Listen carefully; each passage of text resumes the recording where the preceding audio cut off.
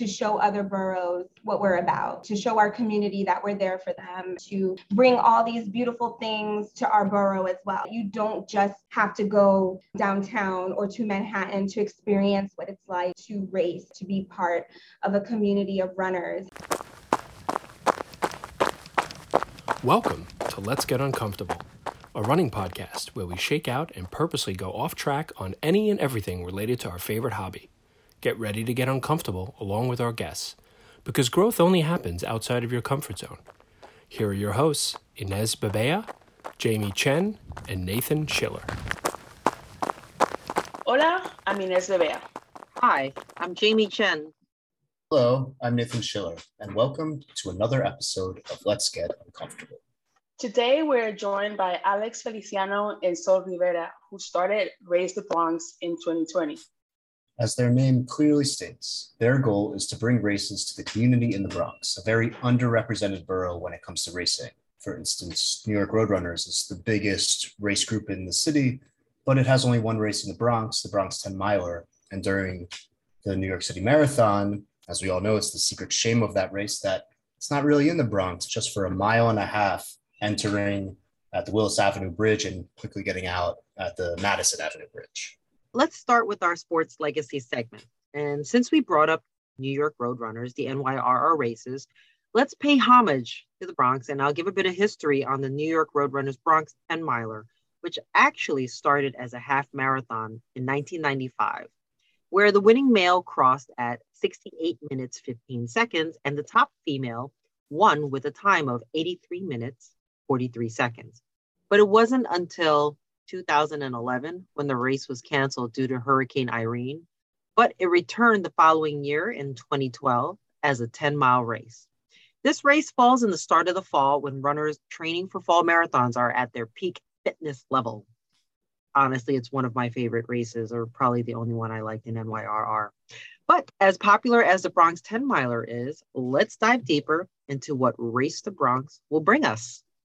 Alex, Sol, can you just start telling us a little bit about how the idea for Race the Bronx came about and why you think it was needed? Racing in the Bronx isn't a new idea.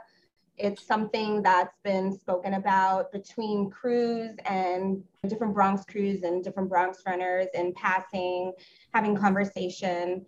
And it's something that I've spoken to as well within my own run crew. And we've always talked about it, sort of like planned to do something, and it just never happened. Also the pandemic, so that didn't allow for a lot of planning either. I met Alex at a Pace Runs race, and we just started talking. In the Bronx.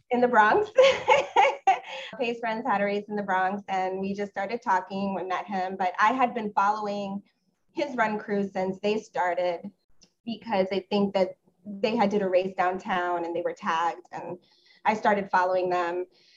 And one of his friends and I were talking one day about racing in the Bronx, and he had mentioned that Alex had wanted to put together some racing. And I think it's just kind of like one of those things where I didn't want to let it go. I wanted to keep that conversation going. I showed up to 718 Run on a Thursday, started talking to Alex about it. And from there, we were kind of messaging and talking about it until one day Alex was like, let's do this. I'm like, yeah, sure, let's do it. Same thing that would happen with every other conversation I had. Next thing I know, he's like already looking into incorporating the company and wanting to plan our first race. And I just kind of like organically happened. We connected, we just made it happen and just started.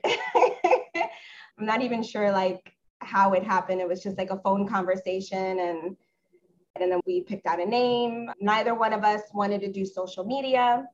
And so we had asked Miguel from Milestyle to help us out with social media.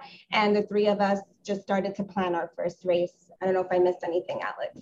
Oh, that sounds about right. I think I wanted to do races out of my group for like our 1-year anniversary, and members of the team were like, it'll be too much. And I was like, okay. And me and Sol started talking about it, and I run through the Bronx every day, and I'm like, there's all these beautiful parks that nobody ever gets to see let's try to have races there. And it's been a learning experience. And maybe some of the pain points we're going through right now are reasons why there's not a lot of races in the Bronx, but we'll figure out how to make it bigger and better every time.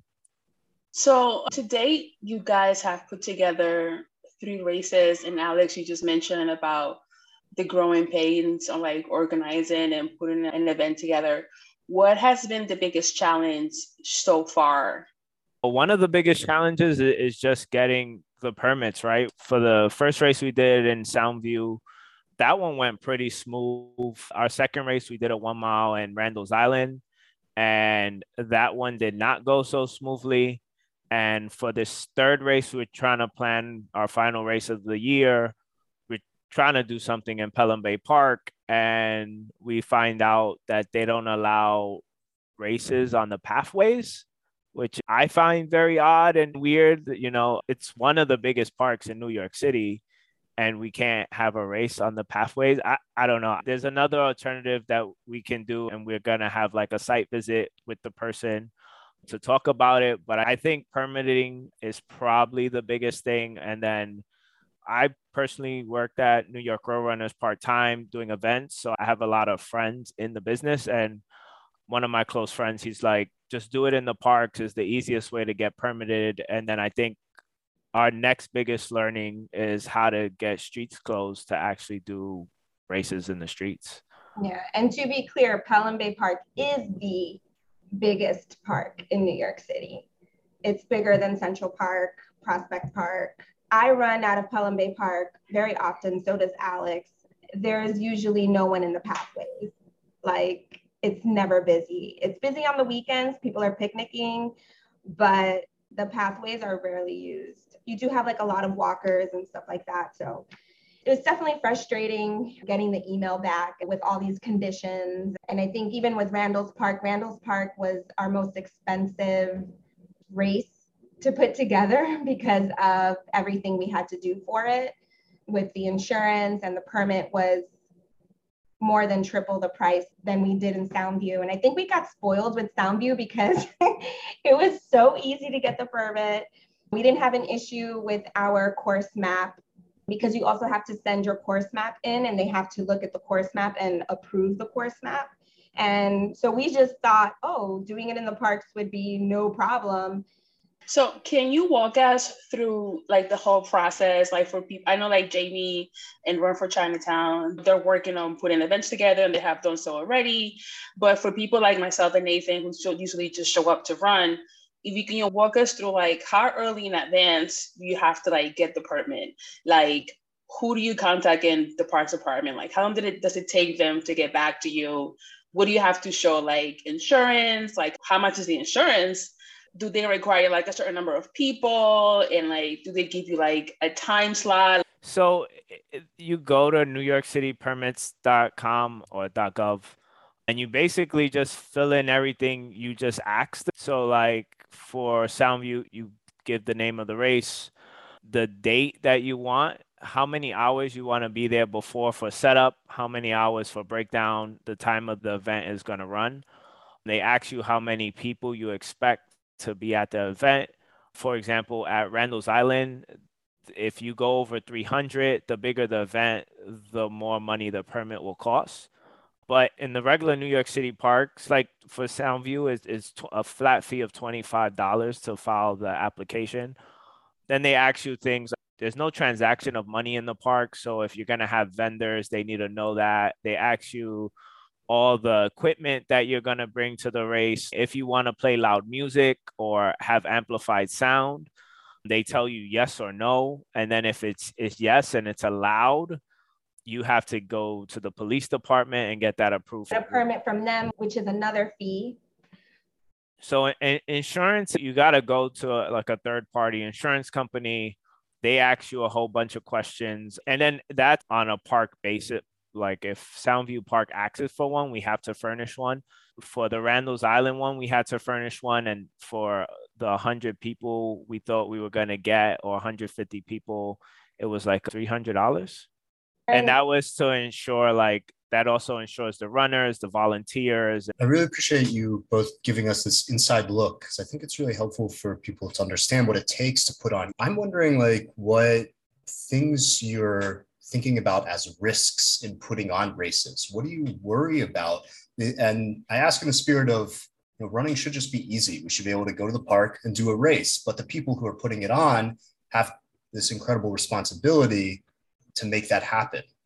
Yeah, I'm always afraid that someone's going to like pass out or get injured. And for Soundview, it wasn't a huge risk because there was a fire department and a police precinct literally like a block away in each direction. So we already had that in mind, that should anything happen, we would have the assistance right away. But I'm always afraid someone's going to go too hard, get injured or fall or trip. And that's always concerning to me. Alex is always like, it's going to be okay. I tend to be the one that freaks out a little bit, and Alex is like very chill. But putting on a race, it's always very concerning that something like that might happen. And we're a small business.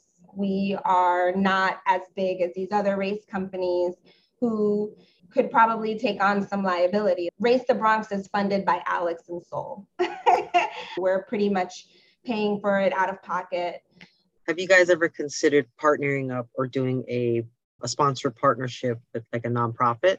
So we haven't really spoken about it. We are thinking about it for Race the Bronx ourselves and changing our LLC to a nonprofit LLC, because then we can get grants. So after putting the 2 races we put and how expensive they can run, because you're also providing, hydration, t-shirts, because everyone expects a t-shirt for a race. Yeah, to go back to the first question, t-shirts, very, very expensive. And the bags that we provide, the water bottles and everything, like we try to make an experience, it costs a lot, even for like 50 people, 100 people.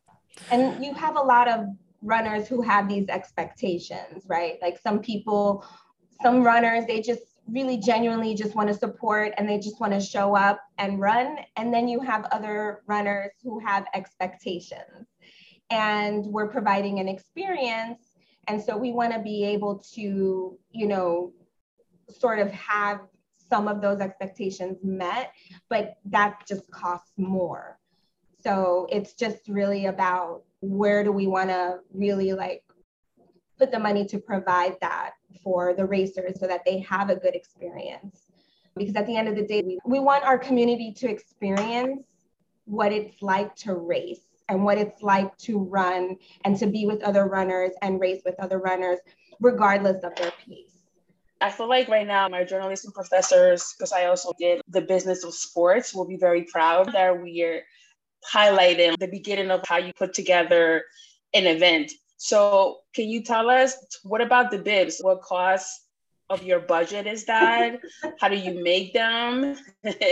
And also, does the entry fee in any way for the race help you kind of like even out how much money you guys have already put in? Yeah, so when Miguel was doing like our marketing and our social media, he would do the flyers for our events.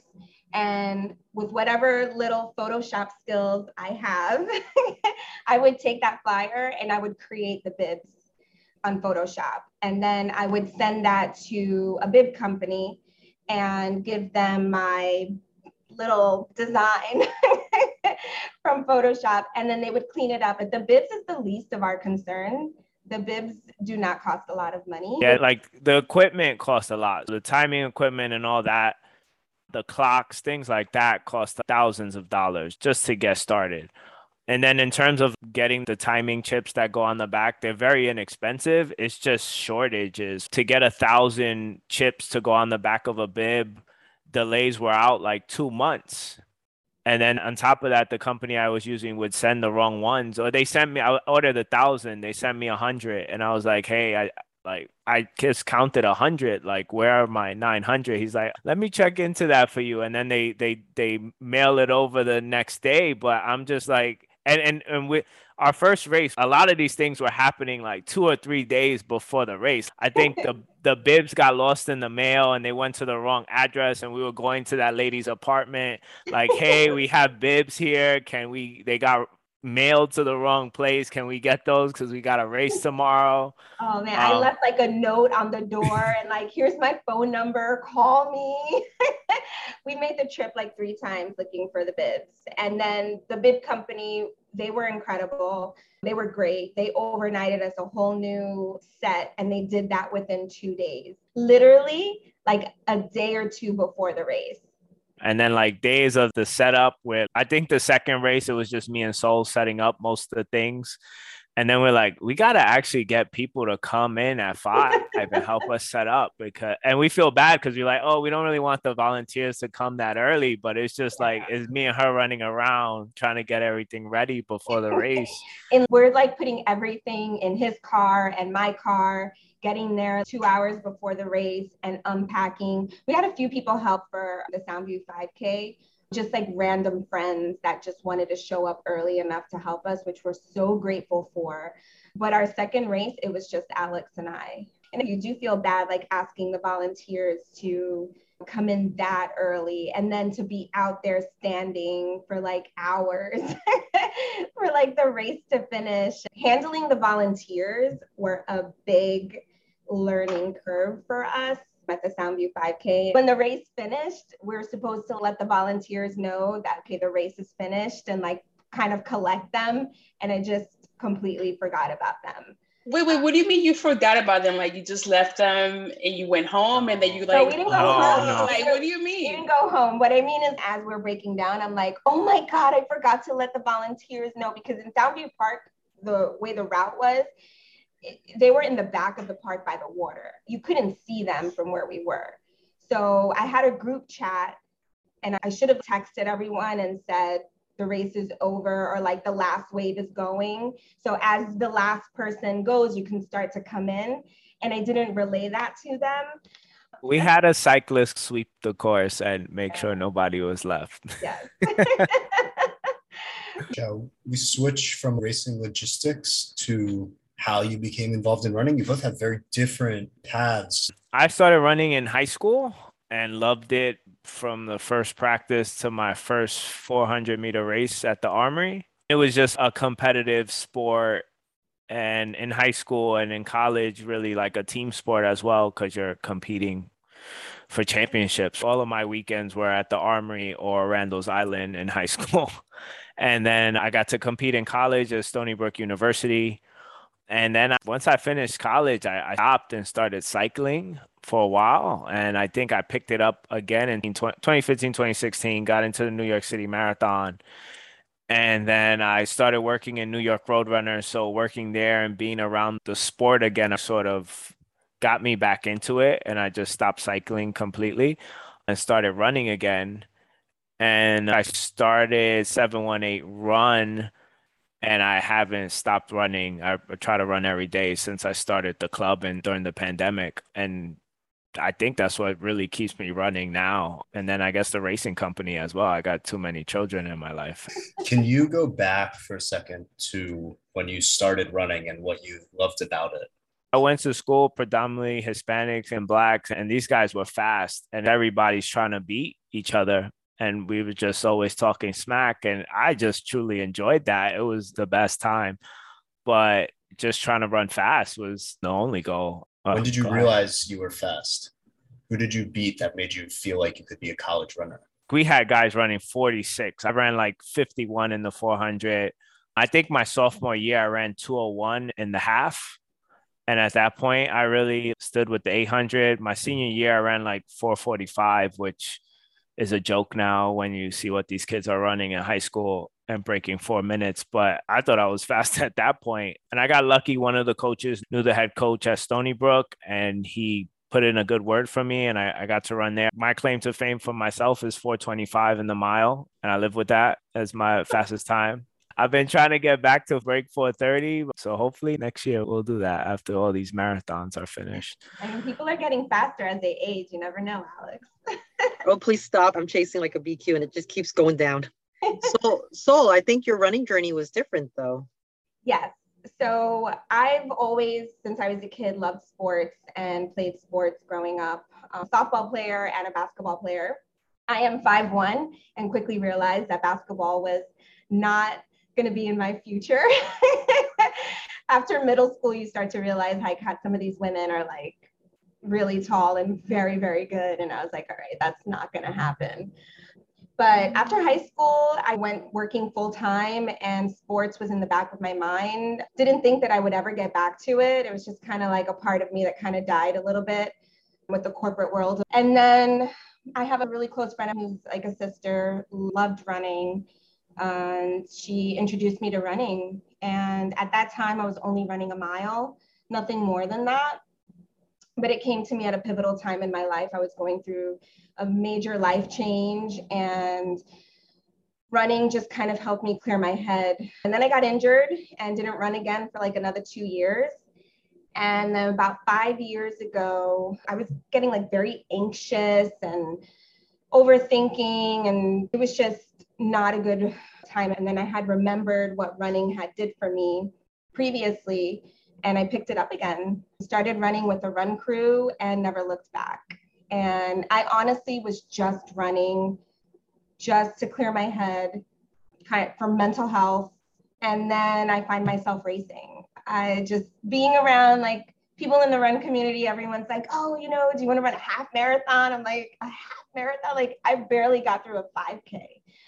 But I've been running consistently ever since for 5 years now, a little over 5 years now. And I've ran 3 marathons, a handful of half marathons, 5Ks, 10Ks. And running changed my life like sports changed my life when I was a kid. You said that you're 5'1", and I'm wondering, you know, New York City, a lot of good like basketball history. If you had had a poster of Spud Webb on your wall, because how tall was he? Maybe like 5'1", 5'2", and he made it to the NBA. Like, where will Sol be today if she had had a poster like that? Now I'm going to age myself a little bit. But when I played basketball, there was no WNBA. There was no talks about WNBA. So here I am in middle school, like in love with basketball, thinking that I would be the first woman playing in the NBA. But I was an average player. I really wasn't that great. Alex, I feel like you have a little bit of a heartbreak also from basketball. Oh, yeah. My freshman year in high school, I walked into the cross country locker room and I was like, nah, this ain't for me. And then I was like, oh, I'm going to try out for the basketball team.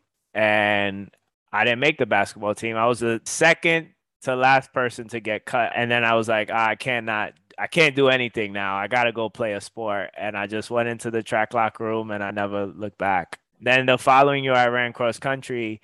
I was like, damn, I should have stood freshman year. I regret that so much. You hear so many stories of runners get into running with very similar stories where they were doing some other sport and it was going well or maybe not so well, or something happened, and then they just, it's running. You don't have to do anything, which is not true, but that's the perception. And when you think about bringing running to communities that you're part of, this is a common theme on our podcast.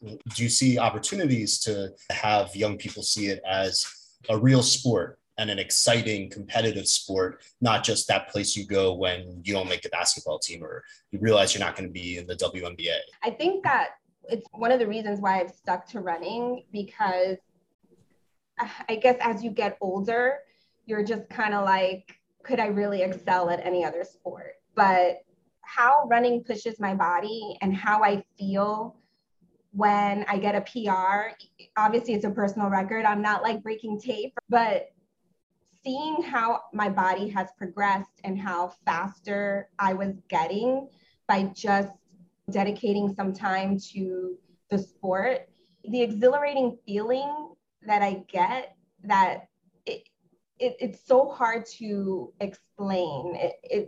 It's just exhilarating. I don't know what other word to use. Like, I pushed my body to the limit, and to see that I was getting faster, that just gave me a thrill, and I just wanted to get even faster and like just keep going and just keep moving. Not to mention, like I was mentioning before, what it does for your mental, what it does to your body. at my age. It's just incredible to me. And there's just so much more that you can do. And also the community that you build. I have met people in my life that if running was taken away from me, they would still be in my life. And that's how incredible this community is, the friendships that we've built. For such a long time, I thought that that part of me, that athlete part of me, was gone and I was never going to get that back.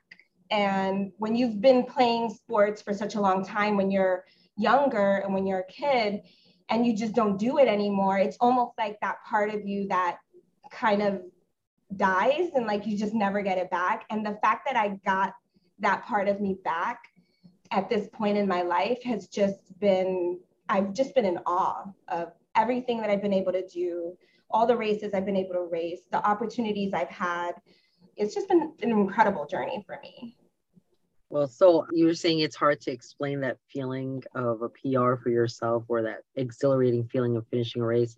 You're talking to some runners here, so I can relate to how great that feeling is, especially when you work so hard and then you run a race and then you're smashing times. So I can feel your excitement too. Alex, I think you did something pretty similar to what we did during a pandemic. We started a podcast, but you went and started a run club. Yeah. Tell me about 718. I had the idea probably working New York Roadrunners because I saw a 212 track club. And this was probably in 2017, 2018. And I was like, well, I got to live in Manhattan to join this track club. And 718 came into my head. And I was like, I could do 718 run club or 718 track club. Why 718? Because I'm Brooklyn. I grew up in Brooklyn, so I still have 718. So the Bronx used to have area code 212. New York City decided to change that. They made Manhattan only 212, and they gave Bronx 718. And all the outer boroughs at some point, they all had 718. So Staten Island, Queens, Brooklyn, the Bronx, right? I'm from the Bronx. We don't try to just be like 718 of the Bronx. We're of the outer boroughs.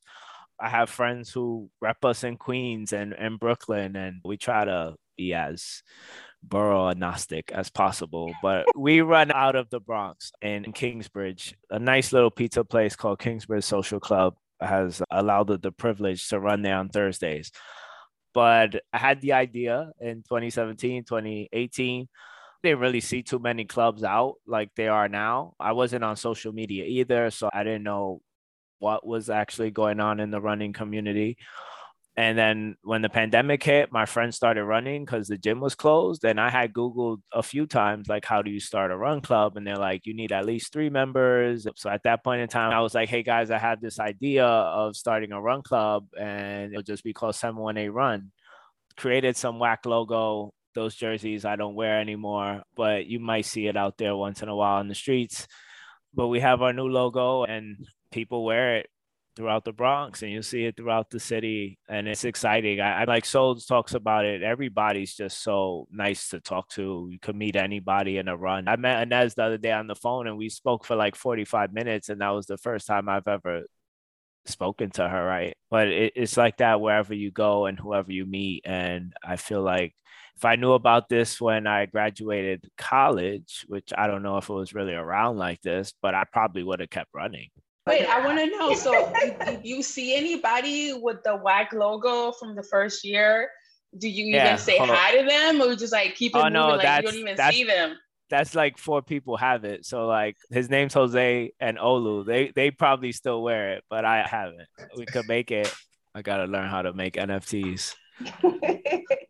Yeah, so I mean, it's been pretty exciting to create it. For anybody who's trying to create a run club, it is a lot of work. The upkeep and the time you put into it, it's a lot. But I enjoy it. Well, okay, let's talk about races. So you said you never ran more than a mile. And Alex, you were like king of like the 400 and 800s. But based on my understanding, you guys have really surpassed that mile. So both of you, what was your first distance race? What do you mean by distance? Longer marathon. Oh, wow. He went right to the half marathon. Longer than a 5K. I did my first 10K with NYRR. I had only been running for about 6 months when one of my teammates convinced me to do the 9+1 and run the New York City Marathon the year after. We are both marathoners, yes. Yeah, I've ran a few. I have signed up for more marathons than I've actually ran. And I've lost a lot of money because I don't care to get the money back. Just don't want to do it. Doesn't train. But wait, Alex, I think you said that your first marathon was in 2017. What was that like? Horrible. I died. I think I went out like 6:30 up the bridge and then like 6 minutes down it. And then I was like running next to two guys and we were doing 6:30 pace and they were talking. And I was just, why are they talking like this is a casual run? And I was like, I am moving way too fast right now. And I was like in the moment and I was excited. I don't care. And I just go. And then I got to 59th Street Bridge and going down the hill, my legs started to cramp and I was like, oh, this is not good. And you come out of 59th Street Bridge and there's so many people cheering for you. And I'm like, this is amazing. I got to keep going. But I was like, this is horrible. I had a friend on 89th. I was like, I can't talk to you. I'm dying. And then I got to Manhattan. I walked like the last 6 miles, like jogged half a mile, walked half a mile. But people are like, you got to run. You got to run. And then the 59th Street, when you got to run from the corner of the park, I was like, what the fuck is this? This is insane. I don't want to be here. But yeah, I was training. I probably did a workout and a long run every week. I probably stopped running 3 weeks before the marathon, but I still ran 3:34. And then 2018, I said I got injured, but I didn't. I just didn't want to train anymore. And I had my son and it was hard training with the child. And then United Half got canceled in 2020. It got canceled in 2021, I think. And then I was going to do one in Corning that I'm going to do this year. And then I think I did the Brooklyn Marathon in 3:05. So the goal is to go sub 3 in October. And then I have New York City. What was it like mentally after that first experience in New York? Because it's such a common experience, but it's so personal because I feel your pain because we've all been there. I think after any marathon you run, you're just like, I'm never doing this again. After a few weeks, the pain goes away. You forget how you felt and you'll sign up for another one like an idiot. But I sign up for them and then I'm always like I got 2 this year and I'm like, if I get into Boston, I'm just doing Boston next year and I just want to work on speed. Speaking of crazy, Alex, you got that adrenaline rush when you started. You say that you're doing like 6-minute miles, almost like the first 16 miles, right? On your first marathon. Speaking of crazy, Denso decides to run her first marathon in 2019, Chicago. And then 6 weeks after, she ran New York. So let us know about that. So yes, I ran Chicago in 2019, and then 3 weeks later, I ran New York City. And Chicago was my very first marathon in 2019. I think what happened was that everyone on my team were like, oh, the lottery. And I'm like, what are the chances I'm going to get into a marathon via lottery? So I did Chicago and I did Berlin and I did London and I got into Chicago. So then I was not going to run 2 marathons. I'm very self-aware. And I'm like, that doesn't seem feasible. I'm just going to do Chicago. I'm not going to do New York. And I'll just kind of like do New York for the year after because I already did my 9+1 for New York anyway. So everyone convinced me that I'm a New Yorker and I should be doing New York City and Chicago shouldn't be my first marathon. And I was like, all right, whatever. I'll just see how I feel and do it. But I actually had a really great experience with both of those marathons. I never hit the wall. I don't know this wall that anybody has talked about. Like some people hit the wall anywhere between mile 15 and 18. So like after 59th Street Bridge. Yeah. So anywhere from there to mile 18 is usually when people kind of like hit the wall. New York City is very interesting because everybody says don't get sucked into the beginning of the race because Brooklyn on 4th Ave, I think that thing is so fast and you just have all these people cheering. Like you get sucked into that. I did not. The second half, you're just done for. I did not. I had a plan. So when I did Chicago, it was one of the best marathon experiences I've had. I did my best time. My best time is still Chicago.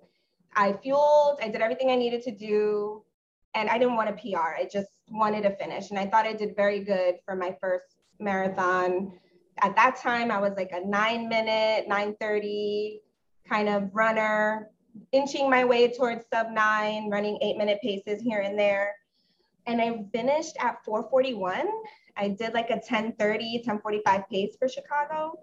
And I was in a lot of pain. And I said, I'm never doing this shit again.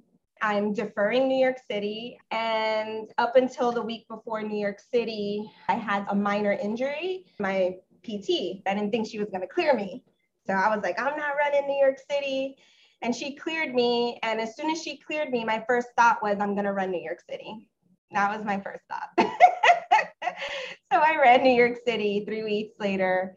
You know, I just wasn't a fan. It's unpopular opinion, but I was not a fan of New York City. Brooklyn, I hated running through Brooklyn. I think that everyone crowding me while I'm trying to run my pace and focus on marathon was driving me insane. Like I said, unpopular opinion. I think that's gonna be about like the Bronx-Brooklyn rivalry, because Bronx people don't like running in Brooklyn. That's probably why. Because as a Brooklyn resident, I felt like Fourth Avenue was like great. Like I loved every part about running through Brooklyn, but like you said, unpopular opinion, we'll keep the peace between the BX and the BK. But I have friends from the Bronx and they like loved running through Brooklyn. I just felt like everybody was crowding and like. That's because you go in the later heats. You gotta be in the first. I just felt like everyone was coming closer and closer cheering. Like everyone was cheering, like closer and closer. And I felt like that's by Williamsburg. It gets crazy there. When I've worked it's a bar. So everybody in that bar, they create a line, a tunnel. And everybody has to run through that tunnel. And then you go right, and then it goes into McCarran. I do not like crowds, and I thought I was going to lose it. And I was running with a friend at the time, and I just looked at him and I was just like, I just need these people to back away from me. But once I got onto the 59th Street Bridge, that's where I felt like some relief, where there's so much space and I was fine. And then going through the Bronx, I mean, once I reached the Boogie Down Bronx runners, their cheer zone, and then mile 21, where my crew was, I had 2 family friends that showed up to cheer me. And then my strength training coach was in Manhattan, right by McGarvey Park, there to cheer me. I was like, all right, I'm going to get through this. But New York City was painful. I wanted to quit. And it wasn't because I was hitting a wall. I was tired. And my hips were they were on fire. Even though my legs were strong enough to carry me through, I just felt my hips like, no, we don't want to do this anymore. We don't want to do this anymore. But I finished. I got my medal. But how did it feel for each of you to run through your borough? Like knowing what you know now about running in the Bronx, always being like the stereotype borough where like nobody's healthy, nobody works out. Like if you're running, like it's because you're running from the cops or whatever. Like the borough with like the highest rate of obesity. How did that feel when you're finally in your borough and to see the people that you will see every day, basically inspiring people there? Running through the Bronx in the New York City Marathon is like a little blip. It finishes right before you even know it. And it just irks me that that's the case, because it's promoted like this 5-borough marathon and you don't really get much of the Bronx. And there's so many beautiful areas to run through.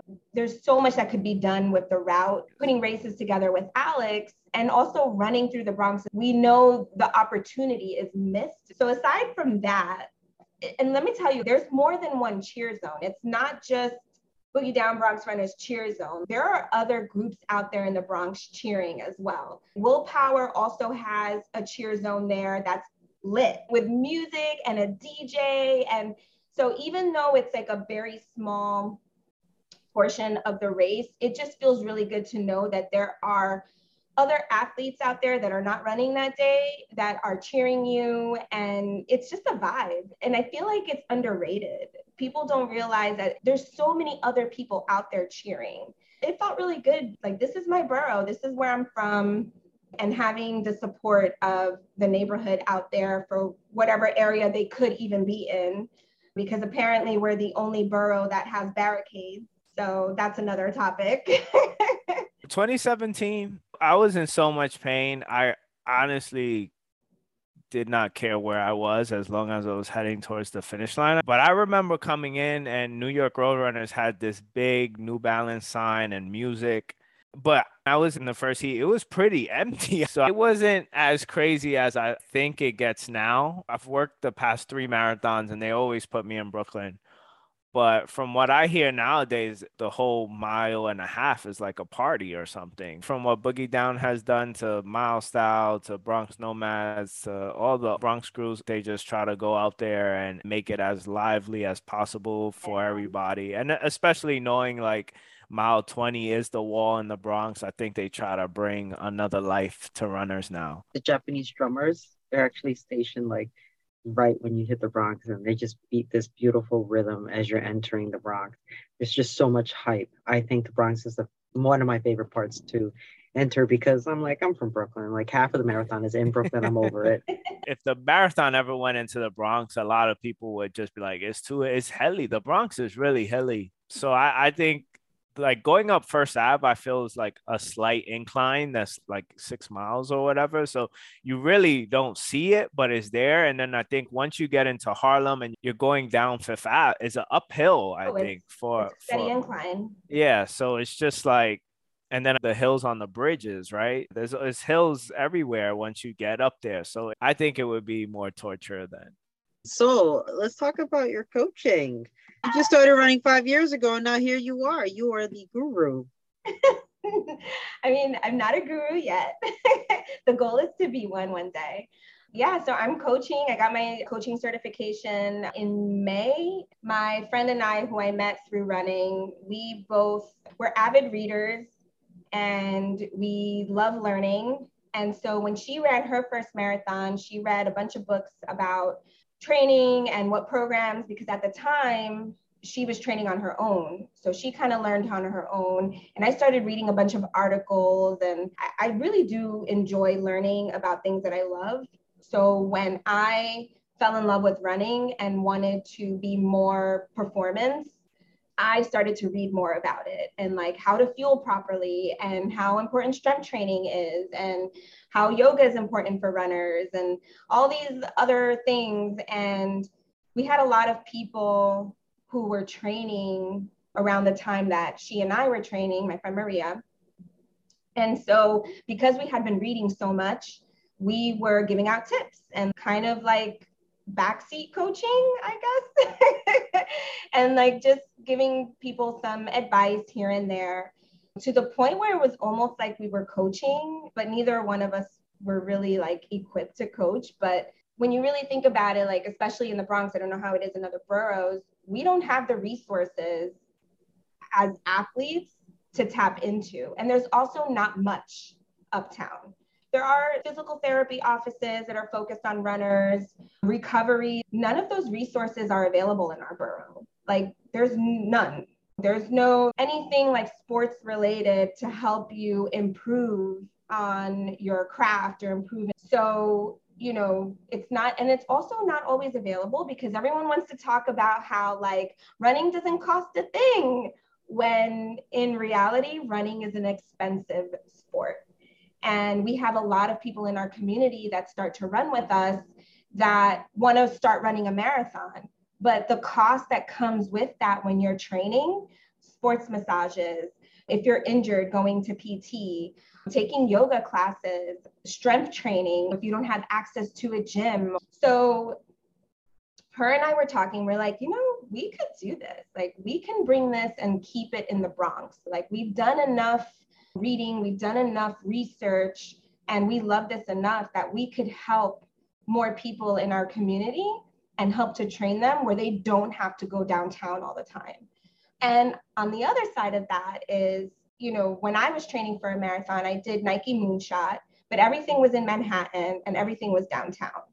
And we have a lot of people in our communities who are wives, mothers, they have little kids and don't always have the backup to take out time to get on a train downtown and go to a training run or anything like that.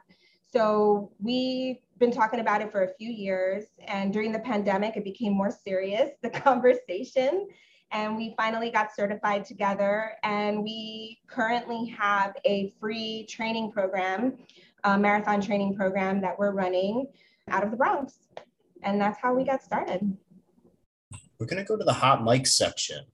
You each get 2 minutes uninterrupted to leave our listeners with one or many final thoughts about anything you want. Well, in the past, when we've had more than one person, we have gone by whoever has the earlier birthday. But given that we are in, marathon training season, we're gonna go by who has run the most marathons. And Alex, you said that you've signed up for a few, but not run all of them. So like, we can get a total, like, so you guys can figure out who's gonna go first and why. Soul's done 3, I think. Berlin, I've done 3. Chicago, New York. I've done Chicago, New York and Brooklyn. What is it? Whoever has the least goes first? Whoever has the most. But we could do the least too if you want. No. We could do the least. How about who signed up for the most and didn't do them? That's Alex. I signed up for New Jersey, and then it got canceled because of COVID, and they wanted to do it in Atlantic City, but I was like, that's too far from me. So you go first. You got 3. Okay. I guess I'll talk a little bit about the community and racing. I think what's important, especially with starting Race the Bronx, is just showing how beautiful the Bronx is, because we do get such a bad rep. I feel like one of the things that Alex and I are on the same page about is just showing how amazing it is to be from this borough and how beautiful it is. I feel like our borough, along with a few others too, have been through a lot. And I think it's time for us to really shine and for people to see who we are and where we're from and what we're about. And I think it's just important to highlight what we have to offer and to show other boroughs what we're about, and to show our community that we're there for them. And we want to be able to bring all these beautiful things to our borough as well, that you don't just have to go downtown or to Manhattan to experience what it's like to race, to experience what it's like to be part of a community of runners and athletes that want to better themselves or want to be better. And one of the things we didn't get to touch on that I want to talk about is the kids. And we did a kids event this year, and it's important for Alex and I to do more kids events and bring more free events for the kids to get them into sport. We talk a lot about like not 62 and not being the unhealthiest borough in the Bronx, but there's so much more than just running to get out of 62. And I think that that's something that doesn't get talked about very often. Talking about nutrition and eating healthy and exercising and what other things that we could do, even from Race the Bronx perspective, to bring some of these resources to our races to educate people in our community about what they could do to live a healthier life, especially since, the reality is being the unhealthiest borough in the Bronx has more to do with the resources we have available to us than anything. It's not just about the fact that people aren't running or that people aren't exercising. There's more to it. A lot of our neighborhoods don't have a lot of resources to be able to live a healthier life, to be able to choose between buying expensive, healthy food as opposed to whatever is available in the supermarkets. So I think that that's something that is very important. And I probably went over my time, but that's all I got to say. There's never any penalty for going over your time. 3:05, just to put a clock on it. Oh my gosh. That was great. Alex, whenever you're ready. I'm ready, man. But wait, before we go to Alex, what is not 62 for those who don't know? There's 62 counties in New York, and the Bronx is rated number 62. That's the unhealthiest county of New York. Yes, in last place in terms of health. Yeah. So stole some of my stuff, but we'll do it.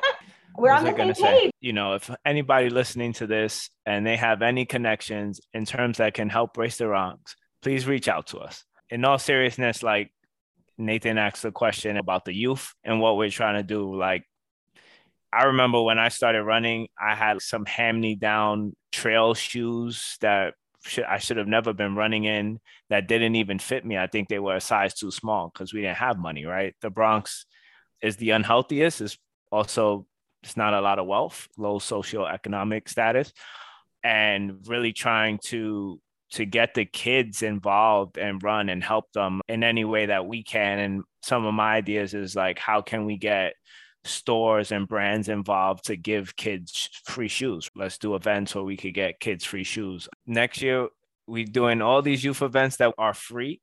So please, I want them to be as big as possible. I want to see large amount, like hundreds of kids there.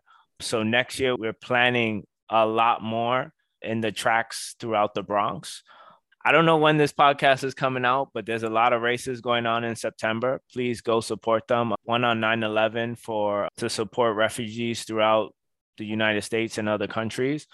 It's going to be an unsanctioned race. We got the Bronx 10 miler coming out. So please, everybody come out to the Bronx and enjoy it. It's going to be a very, very special day. So Alex is the fast one. He's also done OSR races. So what did he get, Nathan? That was a 2:13. Not bad. Yeah, I messed up. This year, right? What happened? I ran 400 meters above the Nike Soho stop. I ran around the block instead of making a right. And I think that cost me like 10 places. I was checkpoint Chinatown. Ah, nice. So what number did you come in as? I think like top 30.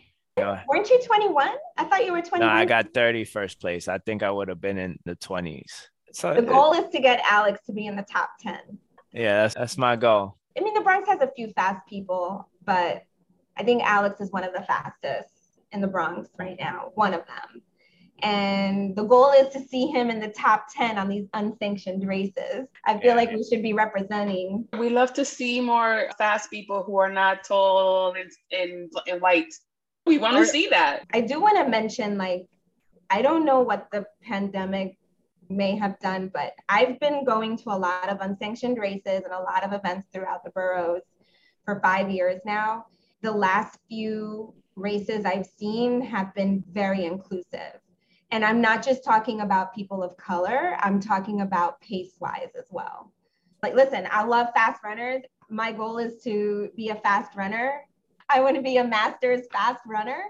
And I love seeing people's speed and everything like that. But I do also love that a lot of these races within the last year have included people who may not be running 6-minute miles. And I love to see that. And that also makes your races more inclusive and more diverse. And also just racing wise, like, people of color need to be seen on the starting line of some of these big races. And that's one of my big personal goals. I don't like talking about because it becomes a lot of pressure, but like, I want to get fast enough to win an OSR race, and I'm not going there to lose. And another reason why Maria and I have gotten into coaching, we would see these races and we're like, damn, like, no women of color are winning some of these races. Like, no men of color are winning some of these races. Like, we want to be able to create performance runners in the Bronx to be able to race all over and at least be in the top 10 or even win one day. And I think that that's important to see that we're here too. To go back to Nate's thing with the youth, how you get kids involved is like, we got to put on races because that's the most exciting thing you could do in running, right? Like, when I went to the OSR event, I've been to one where he did it out of a park and it was a point to point. But when he did OSR Midnight Half, that was a whole production that got me excited. I was like, yo, we need Nike money out here. Alex, so thank you so much for joining us. It's our 30th episode of Let's Get Uncomfortable. You've given us such amazing and unique insights into the challenges of putting on races that can help fulfill your goals and, bring a vision of running what it can be to your community. Really invigorating stuff, and we'll see you out there. Yes, Jamie, thank you. And to our listeners, We'll see you next time. Thanks for listening to Let's Get Uncomfortable. If you enjoyed this episode, please subscribe, rate, and review us on the App Store, and follow us on Spotify.